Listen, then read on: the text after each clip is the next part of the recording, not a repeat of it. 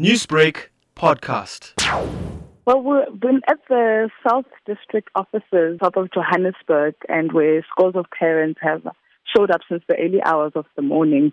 Some say that this is not the first time they've come to the district offices to just ensure that their kids are placed. However, they were turned back. They did express the fact that they did apply online and the system crashed, and so it's been really frustrating, not only 2 days to go before the start of the academic calendar, yet, they have children at home who have no idea where they'll be going and which uniform to buy. Of course, I imagine that would be a major concern for parents at this stage. From your engagement with parents, where do the problems lie with regards to that online system? They insist that, several times it has crashed. And one parent said eventually the second time they tried, or the third time they tried, the child was placed.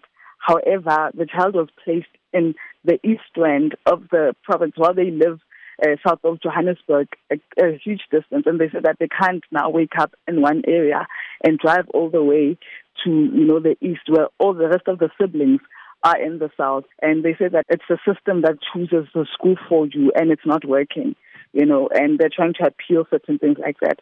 Others said that, not everybody is tech savvy. They struggled themselves to log on and to navigate through the system. And they just feel that, the old ways of doing things, going to the exact school and applying to the school that you want, worked better because they never had these problems before. Has there been any response yet from the Department of Education in the province? Yesterday they mentioned that, most of the learners were successfully placed and it was only 1,400 outstanding applicants. They do say that initially when the online system was introduced, there were a lot of glitches. However, they've seen a lot of progress, and they say a lot of people have been successfully placed, so they don't have major issues. And we are yet to get an update as to, how many learners have been placed from the 1,400 and how far they are. Is there a likelihood of the situation being resolved before Wednesday when schools reopen inland? We already have some parents that were turned away today who could not be helped, and they were told to come back tomorrow or Wednesday.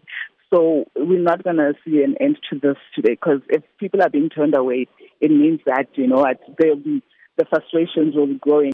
Newsbreak, Lotus FM, powered by SABC News.